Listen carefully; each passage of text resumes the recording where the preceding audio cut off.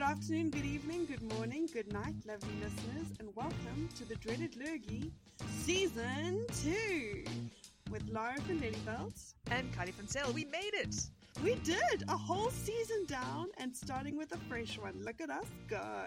We are doing well. We are also not dead. After how many days of lockdown is it now? 50-something? 60-something? It's all blurred. 63 maybe? 63. It's excessive. Jesus did not spend this long in the desert.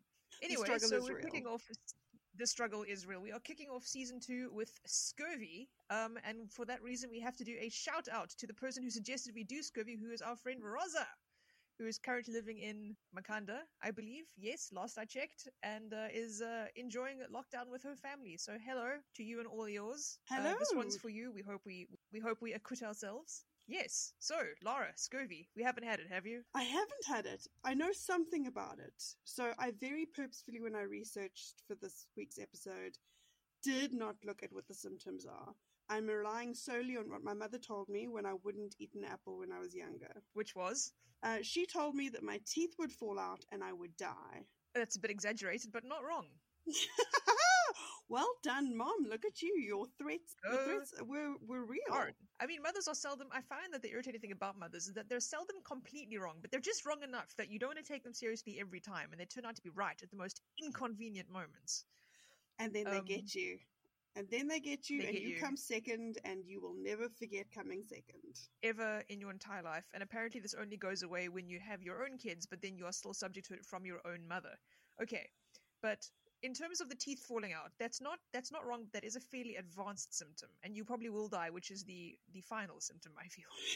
How is death a symptom? Not the penultimate symptom, but the final symptom. Yes, the penultimate symptom is seizures, it would seem. So, scurvy is a vitamin C deficiency, so an ascorbic acid deficiency, which none of us should have after how many ever days of it's both citrus season and flu season. So if you are not taking a vitamin C supplement, what the fuck are you even doing with your life? Humans can't make their own vitamin C, which is why we have to eat it or take supplements. In that respect, we are failing. In most of the animal kingdom can make its own vitamin C. Oh. Did you know that? Because I didn't know that. I didn't know that. I mean, this is just another way in which we are not the superior species. No, man, we suck, don't we? We are like not winning at life, existence. We can't see very well. We don't run very fast. We have no sort of protective measures, no claws, no fur. We can't synthesize vitamin C. We can't synthesize vitamin D. Like, what even is the point of humanity at this Bit of a mess, I think, is the general vibe. Yes, I can't say we're wrong. So, deficiency of vitamin C affects all your connective tissues. Ooh. Right, so you don't want your connective tissues going on the blink. Please no. Here's the thing. No, please. Really, your teeth will fall out. You will become fatigued. You will become fatigued. You will feel not very well, which is your malaise. You will become peevish, according to, I think a lot of people I know might have scurvy. Shots fired! Shots fired, man down. Anemia, another one, myalgia, which is muscle pain. You will get bone pain. Ooh. You will begin to swell. You will begin to have little skin hemorrhages known as petechiae. You'll bruise easily, and then your wounds won't heal. And you'll probably get gingivitis, and your teeth will fall out, as your mother warned you about. And then you'll become jaundice, and then you won't be able to feel your feet, and then your blood will start like malfunctioning, and you will be short of breath, your mouth will be dry, your eyes will be dry, you'll bleed randomly, you'll have seizures, and then you'll die. Oh my god. Scurvy is not kidding around. It's not kidding around, because what vitamin C does, and why you need it so badly, is it protects your DNA and your proteins and your blood vessel walls and your lymph vessel walls, everything, from damage by free radicals. Remember a couple of years ago, free radicals were all the rage. Well, antioxidants were all the rage because they protected you from free radicals. I just thought that was skincare mumbo-jumbo. Well, I mean, partly it was skincare mumbo-jumbo, but turns out that free radicals are in fact a thing, and so are antioxidants. So vitamin C is a powerful antioxidant, and it keeps your collagen synthesis going, right? So parts of your body that are affected the most when you have vitamin C deficiency are the collagen-heavy parts. For example, your skin, your like cartilage, dentine, your blood capillaries, and it also affects your ability to absorb iron in your intestines. So that's why you end up with anemia, and you can't metabolize folic acid properly, which is a bit of a shit show if you're a woman that's pregnant. And then you can't synthesize hormones like corticosteroids and several other neurotransmitters. Your ability to make those goes on the blink, which is why you get sort of mental and emotional changes. Bam. Not good. Wow. At all. That Yeah. makes the surgeons that I'm about to describe to you even more insane that they were willing to do this crazy stuff. Yeah. So I have two, right? William Stark in the mid-1700s is like, okay, lol, I'm going to experiment on myself. This is an excellent idea. So for 12 weeks, he ate bread, water, and sugar. That's it. Ugh. I know. It's the quarantine diet. What a miserable diet to be on.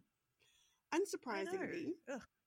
he felt dull and listless and had swollen, bleeding gums. He Ugh. ate normal food for 3 weeks, recovered. Brilliant, right? He's like, okay. Step 2. He goes back on his basic diet, adding in things like olive oil, butter, animal fat, lean meat, honey. Note none of that really contains any vitamin C. I'm So not then- hearing any green vegetables. No. And then he died 6 months later. His dedication to shit. the craft was such that death was his due, apparently. So William Stark, I mean, that's above and beyond. That's above and beyond the call of duty, I feel. truly, rest in peace, William Stark. You didn't find out anything useful, unfortunately, so your death was entirely in vain. Oh my But- god. If that's not the saddest epitaph. I mean, hopefully he discovered other things. I didn't really read up more about him, but I mean, I'm hoping for William Stark's sake that there was more to his life than a failed experiment. Oh, I hope so. Poor Oh, William. The next guy had a bit more luck. Admittedly, he was doing this in 1939 rather than the 1700s, which I think immediately puts you on a better setting. He was a surgeon at Harvard Medical School, and his diet, I mean, it sounds positively exotic in comparison to William Stark's. Bread, crackers, cheese. Right, I'm sold. I'm happy with that. As yeah, a no, I'm basis. in. Eggs, beer, chocolate. Okay, one of those can go, the other two can stay. I'll leave it up to our audience to decide which is which. Eggs can go. No! Beer can go. Ew, foul. It smells like sad bread. Beer is a lovely, wonderful thing. Puff, puff, puff. At least we agree on chocolate, I suppose. That's true. There's our common ground. He also added sugar to that mix and a supplement of everything except vitamin C. Very successfully gave himself scurvy. Now, he took Great. it a step further. He had 2 cuts on his back, the self-inflicted cuts, because he wanted to track the impact of scurvy on wound healing abilities, Oh boy. which is a bold move. Also, hang on, question. How do you for self-inflicted cuts on the back? I have several concerns about the practicality of that particular location. The logistics are a challenge in several respects, I agree. The literature was, how shall I say, vague Oi. on the practicalities just- of this particular scientific method, sort of Yeah, I scientific would. method. What happened to this man? Well, he ate vitamin C and got better. Once he increased the vitamin C in his diet from 0 to something, and then tracked how that impacted the healing of his wounds on his back, until he had just returned to a normal diet and had a normal amount of vitamin C. And then he was fine. So John Crandon, not a martyr to the cause, well done. Good. There's no And need to suffer. The treatment for scurvy is super simple. It's called eat a vegetable. Even, as Yeah. we will find out, spoiler alert everyone, the potato. In the event that you cannot eat a potato, because, say, in the event that you cannot just eat a vegetable because you are flat in your back with seizures or a shortness of breath or even neuropathy, or your teeth are fallen out, you can just have large amounts of vitamin C delivered intravenously. Here's the thing. Your body can only store 1,500 milligrams of vitamin C. And if your body falls below 350 milligrams, you start to get symptoms of scurvy. And it takes between 1 and 3 months for the body to run out if your intake of vitamin C goes to 0. Right? So if you're at sea, for example, or if you have no access to potato. But the thing is, all they do is they give you massive doses of vitamin C via IV, and within 12 days, you'll be completely recovered. Okay, if your teeth are fallen out, that's going to take, your teeth are fallen out, you need to get those replaced separately, but you will cease to have scurvy within less than 2 weeks. That is how easy this is to cure. That's amazing. Such a But I simple mean- treatment. Very, very simple, but it took us like millennia to figure it out. Oh God, because scurvy does have a super long history. So if you dig back in the archives, you can find evidence of it in the Old Testament, which is quite a thing if you Venerable. think about what's in the Old Old Testament. There's evidence of it in the Ibera Papyrus, in the writings of Pliny. There's a history of the Crusades in which scurvy is very much a factor. Oi. In fact, a factor in many wars. Superfactory factor. Keeps coming up, old scurvy.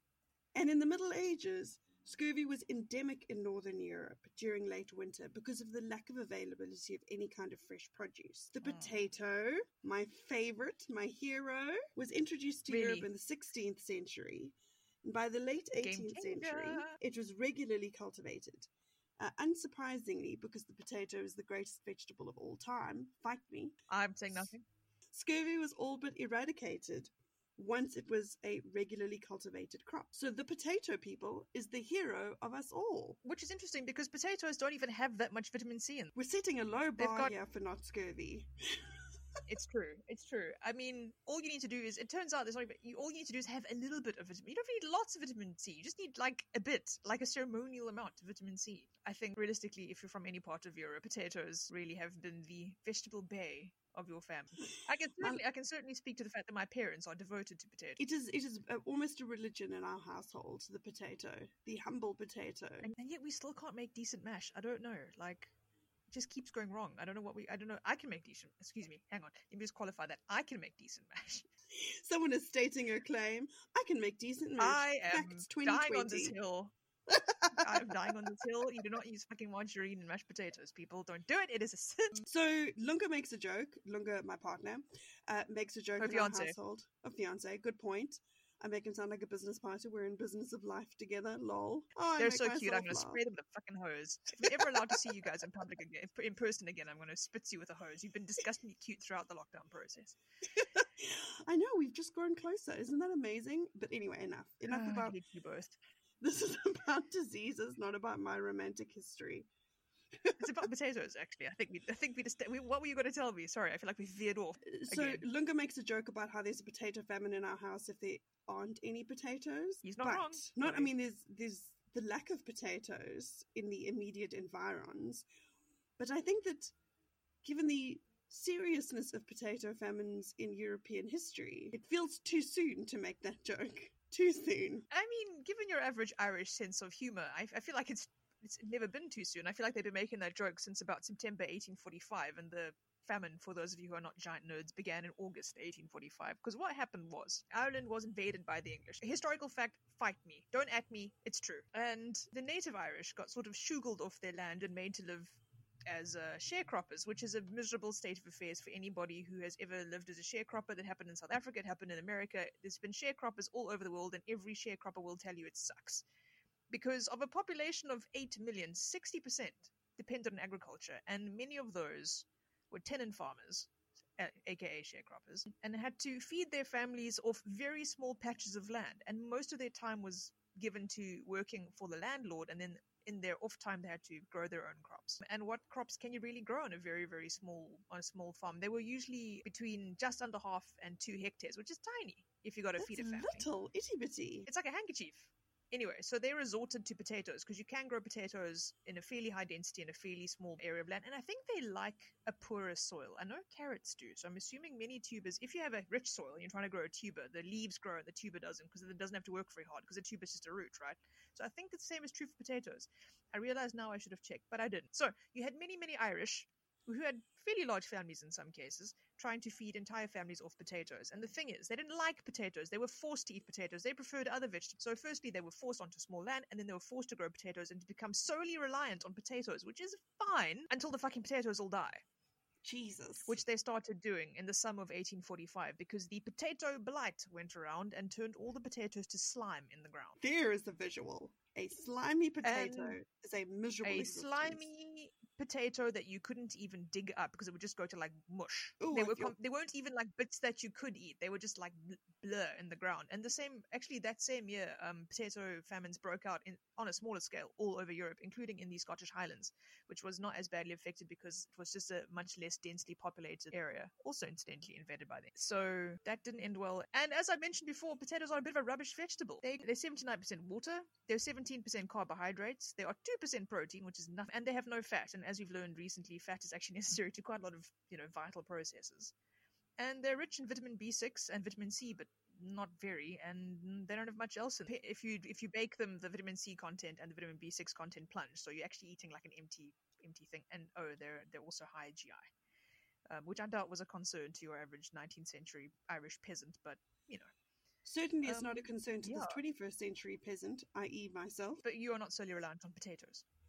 I mean, if Lunga had his way, we would be. Fact. If I didn't occasionally insist on a leafy green. We do eat a lot of citrus in this house, though. Do you know who doesn't eat any citrus, Kylie? The people that I want you to tell me about next. Way, hey, yes. And up she rises. So here's the thing. If you are traveling at a rate of, say, between 4 and 6 knots, or at least lower than 8 knots, which was the top speed of your average ship in the 19th century, it's going to take you a very long fucking time to get anywhere on the sea. For example, if you are going from Barcelona in Spain to Port-au-Prince in Haiti, and you're going 4 knots an hour, as you would have been between 1700 and 1800, it would take you 45 days. Wow. If you're going from Liverpool to Antigua in the Caribbean, it's going to take you 36.5 days. That is very long.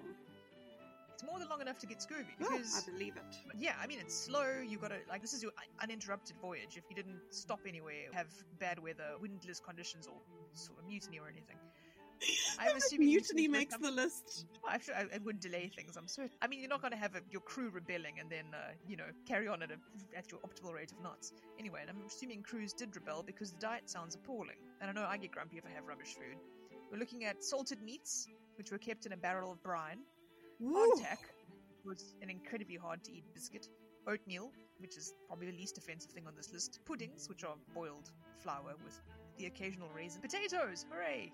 Onions, beer or rum, cheese if you were lucky, butter if you were, within a reasonable distance of port, and dried beans and peas. And fruit if you'd been into land. Fruit and fresh veg if you'd been into land recently, which is why the Cape of Good Hope was established, because it was a refreshment station. Oh, thank you for creating my hometown. Can you know how annoyed I would be if I'd been on the sea for however bloody long it was, and then I got there and it was kale? And they were like, hey, kale! And you were like, oh, kale, great. I can feel the rage. It just, even in that hypothetical situation, I can feel the waves of rage engulf the ship. Kale, we've come all this way and they're giving us boiled kale. Ooh. I mean, I would certainly be putting a cutlass to somebody's throat under those conditions. Understandable. And yeah, and if you're out at sea for long periods, you ran out of stuff and substitutions became. So I think at some voyages you were getting a little bit of rancid beef and a biscuit. Oh, that's sad. Yeah, so it's unsurprising, therefore, that between 1500 and 1800, something like 2 million sailors died of scurvy. Hot damn. And many, many more millions that felt severely disinclined to work. What with, teeth falling out and rampant bruising and bleeding gums. Etc. And Jesus. Obviously, this was something of an operational issue for the navies of the world, because if your crews are busy dying like flies, you're not going to be at your fighting best. And there was quite a lot of fighting going on at the time. There was quite a lot of motivation to figure out what was causing scurvy, but that was a bit of a fuck up because nobody knew vitamins existed. Ooh, that's going to really make you come a cropper. They didn't know what they didn't know, and they tried everything when it came to. They tried preserved potatoes, which were less than delicious, I'm certain. They tried wine, which I'm sure was a slightly more popular solution. They thought scurvy was contagious, so they would just isolate scurvied soldiers and then be very perplexed when everybody came down with it anyway. And then a guy called James Lind, who was not the first man to suggest limes, but he was the first one to be systematic about checking, thought that he would investigate scurvy. And he thought that it was a digestive problem. Ooh. He did not know that it was a vitamin problem. He thought it was digestive. And what he wanted to do was reset the digestion of sailors by moving them to a dry, warm location, because many ships were damp and cold. The sea is not a happy place. No. It's windy, it rains. You can't just sort of sit in front of a roaring fire because you have to go and, I don't know what the hell sailors do, scrub the decks. So he thought it was a digestive problem. So he thought, okay, if I can't get them somewhere dry and warm, I'll just have to try and fix the digestion. So he just gave them citrus, specifically limes, which they could get because by the time James Lind came along, the British had, shall we say, acquired some lime-growing territories in the Caribbean for the most part. We're looking at sort of like Barbados, Bermuda, Antigua, etc., etc. The French had a couple of islands and so did the Spanish. So everybody sort of had access to limes. Now, limes do not contain as much vitamin C as lemons, but everyone who had lemons hated the British. There was the Spanish and the French, the Italians, and nobody was a fan of the British really at any point. And so the British Navy kept this a military secret when they figured out that lime helped scurvy. They didn't know why it helped scurvy, they just knew that it did. And they kept it a military secret. And they didn't tell the merchant navy even, so the merchant navy carried on going down with scurvy, but who cares about them really? Dick move, England, dick move. I know, right? You'd think they'd tell at least their other, but I think the whole thing was like, if we tell them, it might leak out. And then, God forbid, the French and the Spanish get this information, they'd be, fighting on level ground. Heavens no. Right, so that's when the word limey started coming in, because they got a lime juice ration, which was mixed with rum, which I'm sure made it really popular. I'm at the point where if somebody wanted to give me a sort of rum and lime, I'd be down for that at this stage. And yeah, there we go. That's kind of when the scurvy problem stopped being an issue for the Navy. But the scurvy problem, I know, I come with more problems, Kylie, more problems. And this time I thought it was going away. No, well, yes. So the good news in that I'm just going to tell you about things that have happened in the past. Bad news, they happened to babies. That's never a good intro. Okay, what happened? Just what happened to babies? Just let's get this over with. What happened to babies? Infantile scurvy. Something that kind of blew my mind, partly because the symptoms of it are actually quite different to scurvy in adult. Kind of ignored that part because I was super fascinated by two other parts. So we have an example of infantile scurvy being a disease of privilege. Between 1877 and 1917, manufactured infant foods, proprietary foods, became a thing. And so advertising would be like, oh my God, this is the best thing ever. Feed your baby this. Were they lying? They were telling big old lies. It was not the best thing for your baby, and so babies developed scurvy. That's depressing. So at that stage it was a disease of the privileged because poor people continued to breastfeed. Rich people could afford these new fancy, newfangled things, unwittingly making their children very ill in the process. But infantile scurvy between 1945 and 1965 in, you're never going to believe this, Australia and Canada. What? I know! What, the middle-class bastions of Australia and Canada? Here it was actually a disease of poverty. So the education didn't exist around evaporated milk, condensed milk. These things are not suitable for infant feeding. And certainly the advertisers weren't going out of their way to say, don't do it. Say no to this for infant feeding. They were open to... Do not feed your baby sugar. Terrible idea, right? Condensed milk is baby food. That's just diarrhea for days. It's a baby. Total nightmare. And so these babies would come down with infantile scurvy because they were fed milk products that had absolutely no vitamin C in, aside from like missing a whole bunch of other stuff as well. Good God, because as it turns out, moms are amazing. Biologically, they're pretty amazing. Yes. Because their breasts manage to produce milk that has more vitamin C in the milk than the mother has in their own plasma. Hey. So a mother will deplete her own resources to make sure that her clever biological body does this. I mean, as human beings, we're a bit of a mess, but not that much of a mess. We are fairly remarkable, I admit. Because we're able to, either through a combination of the placenta and the breast tissue or the breast tissue after birth, able to give these little babies all of the vitamin C that they need. So infantile scurvy, be it as a disease of privilege or as a disease of poverty, does not need to happen at all. It is the most avoidable of the illnesses. Yeah, and I'm pretty sure they do put not suitable for infant feeding on tins of milk products now. Yes, they do.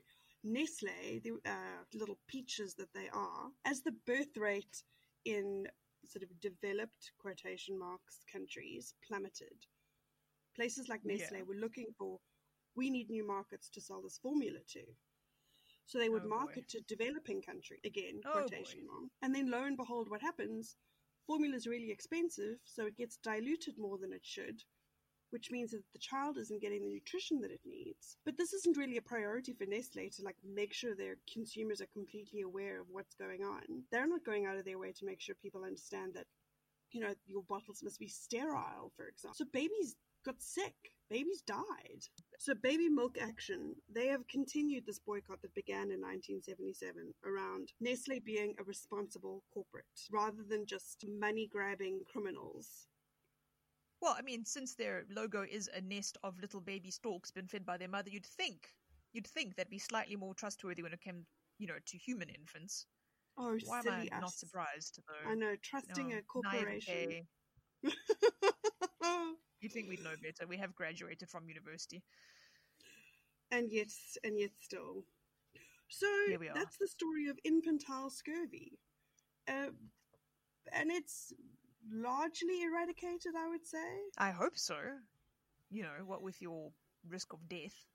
I'm scared to say that it has been completely eradicated, just in case it hasn't. And I mean, I wouldn't know. I'm just a little amateur. There was a rumor while I was at university that somebody in that town had contracted scurvy. Well, not contracted, had given themselves scurvy, I guess. I mean, that sounds victim-blamey, though, doesn't it? Although, when I tell the story, I think the victim was to blame. This dude was a undergraduate and didn't know how to cook, so all he did was braai for God. months. Yeah, he moved into digs. He moved out of res, moved into digs, and just cooked nothing but meat for, I hate to think of the state of his lower intestine. Of all the various things that'll go wrong just eating meat, scurvy probably didn't cross his mind, but I imagine he was physically miserable for other reasons. And yeah, he developed weird symptoms and eventually got dragged off to the student health services, and the poor bugger had scurvy. The doctor took a while to diagnose it because you don't expect, a healthy, sort of non-completely broke student at a fairly well-off university to have scurvy, but scurvy he indeed had. So I think that purely technically we can say it's not eradicated, because scurvy also affects people with severe food allergies who have to have restricted diets, people with some sort of various digestive disorders, also the elderly who maybe do not have the income to have a varied diet. So scurvy is definitely not eradicated. It is with us. It is ever with us, is scurvy. How crazy to think that this truly ancient disease, we know how to cure it. It's still here. No, it's any deficiency disease. It's just never going to go away because there's always going to be a possibility that you're just not going to get that nutrient. One day, Laura, we will speak of folate deficiency, and then our little minds will be blown.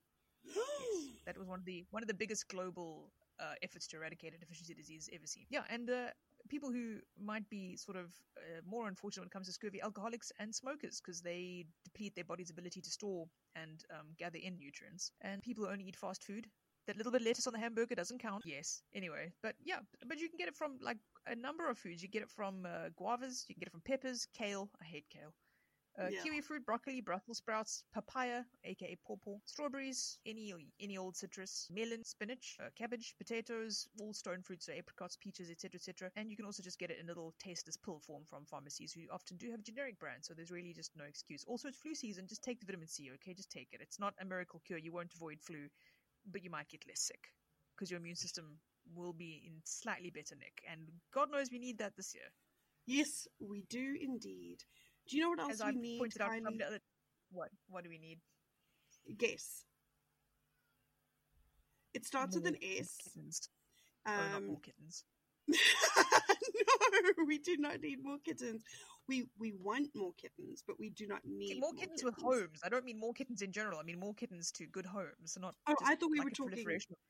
No, I thought we were talking specifically about me and my want of kittens. So I just had to clarify for the world. I don't know.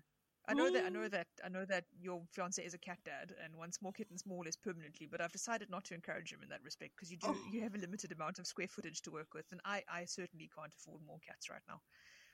True story. In fact, if anybody wants to send me funds, I was only a GoFundMe to fund my cat's medical needs because he is a sick boy. Shame. Poor Akasha. Medical mystery boy that he is. Yes. My cat Akasha does not have scurvy, at least. We know it isn't that. Because cats can, as we said at the beginning, manufacture their own vitamin C. Hooray! That's one thing off the table, at least. Medical marvel does not have scurvy. Brilliant. What do we need, though? We need to let everybody know that they can shout at us / compliment us / get involved with us on social media. So you can email us at thedreadedlurgypod@gmail.com, or you can find us on Instagram and Twitter. Instagram is dreadedlurgypod and Twitter is @lurgypod. You can also find us on Reddit these days as dreadedlg. Reddit.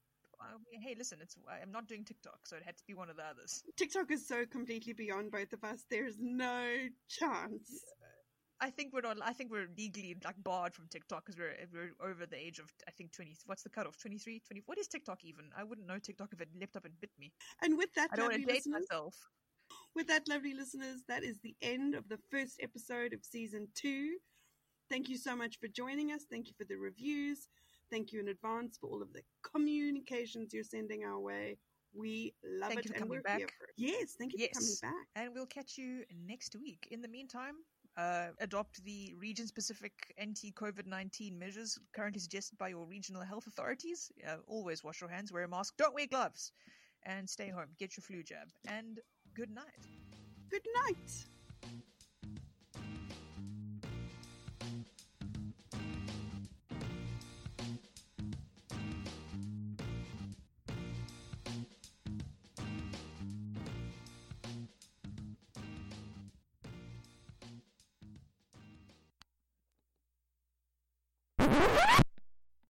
Your teeth have fallen out and you are prostrate with seizures. I always make that mistake. It's prostrate. Did you? We're doing that again.